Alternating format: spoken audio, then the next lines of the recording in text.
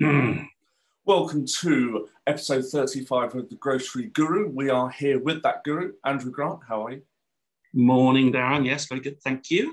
All right, good. You're off to buy a house soon, so we're going to make it snappy and grab a bit of your time. Yeah, maybe we should do negotiate. I think we're going to talk about selling. Maybe we should do negotiation based on what I'm up to today. All right. You and I were together yesterday at the Algerian Trade Conference. How was that? Well, virtually. I don't think we were actually in Algeria.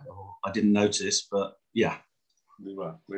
And what came out of that was there was an audience of about 200. There was the Minister of Trade on the top table. You and I were virtually there as well, offering advice on suppliers who want to become suppliers to UK and European supermarkets.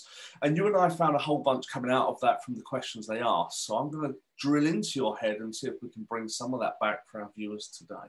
Yeah. What struck me was just how desperately keen overseas suppliers are to get into Brexit Britain. Yes. They really see us as a land of new opportunity, and yeah, they're desperate to do trade with the UK. So thinking about your years in supermarkets, what made you want to select this supplier as a supplier and not this one? Yeah, no, that's a good question, because I still remember, particularly when I did produce, and a lot of those Algerian suppliers were produce suppliers. You know, I'd get this is going to show my age. I'd get faxes every week with, we can supply you melons for X, and it was always half what I was currently paying. Yes. But I never did business with them because, you've got to be able to trust the supplier. You've got to know that they do the basics in terms of technical and logistics. So, can they get the stuff to you? And is it not going to be full of harmful chemicals and stuff when it gets there? I guess is the two most important things. But what always struck me, and I know I've used the analogy before, is very often new suppliers, particularly those from abroad, would just not do their homework. Yeah. And I would sit there thinking I was almost like a travel agent. How may I help you today? Yes, let me guide you through the process of selling to me, and let me write the ticket out for you, and the itinerary, and here's your seat number, and would you like a drink before your meal? Honestly, it was like some of the basics they didn't do was scary. It was. And when we work with current clients, and some are suppliers who want to become suppliers to supermarkets, one of the things we're trying to share with them is they've got to do their homework. And that's blindingly obvious, yet we are still surprised by how many that don't. How many that don't know how many depots Tesco have or Sainsbury's have, and how the supply chain works. Well, that's I think it's common courtesy, especially in this day of the internet, to know how many stores a supermarket group has, what fascias they operate on, what their advertising tagline is. That is really basic stuff. Yes. If you or I are going for an interview, you actually bother to find out who your prospective employer is, what they make, how they operate. And it does stagger me, because effectively a new supplier is going for an interview when they're meeting a buyer. Right. So I think that's common courtesy. And if they don't even know how many stores a retailer has, that they should be shown the door instantly. But then another level down, one of the common things I find, particularly in chilled food, is they don't understand just how sophisticated and just in time the chilled supply chain is in the UK. Yeah. They're staggered when you say you'll get day one for day one orders. What do you mean day one for day one? Well, you get an order at 8 a.m. and it'll have to be in an RDC by 4 p.m. that afternoon. Oh, and by the way, they've got 28 of them. Yes. And that you can see their heads just exploding.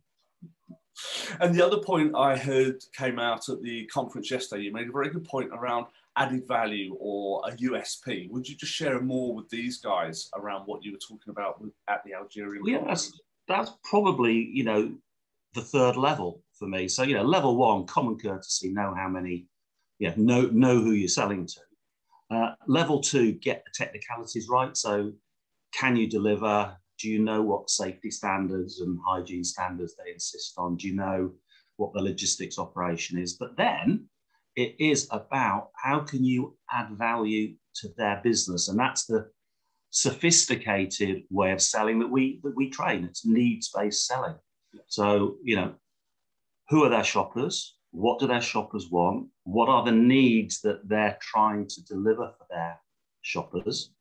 You know, so on a really basic level, you know, are they aiming to go up market? Are they aiming to go down market?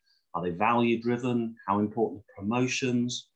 But on a much more sophisticated level that we spend a lot of time with UK suppliers on, it is, you know, what is the biggest strategic challenge facing an Asda at the moment or a Tesco at the moment? How do they stop the erosion of their shoppers to the likes of Aldi and Lidl? That's probably the biggest strategic challenge for the big four, is how do we range, price and promote to stop the inexorable bleed to Aldi and Lidl? You just reminded me of a wonderful story. I think his name was Ronnie Auerbach, but I'll have to check that. The founder of Goo. And he said that he created some packaging, or his design team created some packaging. He put it on a shelf in Waitrose. It was just a piece of packaging. There's nothing in it, but you wouldn't know. And he checked from up the aisle, see how many people picked it up to see whether he might be able to sell it. And every time he put it there, it got picked up within 10 seconds. When he put it back, he obviously went to the customer and said, look, it's a fake piece of packaging. Put it back and someone else picked it up. And he thought, actually, I've got a good business here. Yeah. Someone wants it. Yeah, in terms of standout and impact, yeah. So yeah, it's you know, as I said, different levels for different suppliers, but you know, I suppose, I mean, you know, suppliers are very busy people. They've got their own, you know, businesses to run, but it does often surprise me that they don't treat it like it's a personal job interview. You know, anybody that goes for a job interview, that's a big thing in your life, in your career. You spend a lot of time prepping and, you know, covering the questions you may get asked, the challenges that may get thrown at you. And yet, you know, you and I have both been staggered over the years at the lack of prep and almost the ignorance that, you know, is sometimes shown. There's a shame. Just finishing up, we've come up with this mnemonic, selling with 7 parts. Just give us 30 seconds on that, and then we'll let you go and negotiate with estate agents. Yeah, well, it's a 7-step mnemonic, is it? Is that what you call it? Mnemonic, yeah.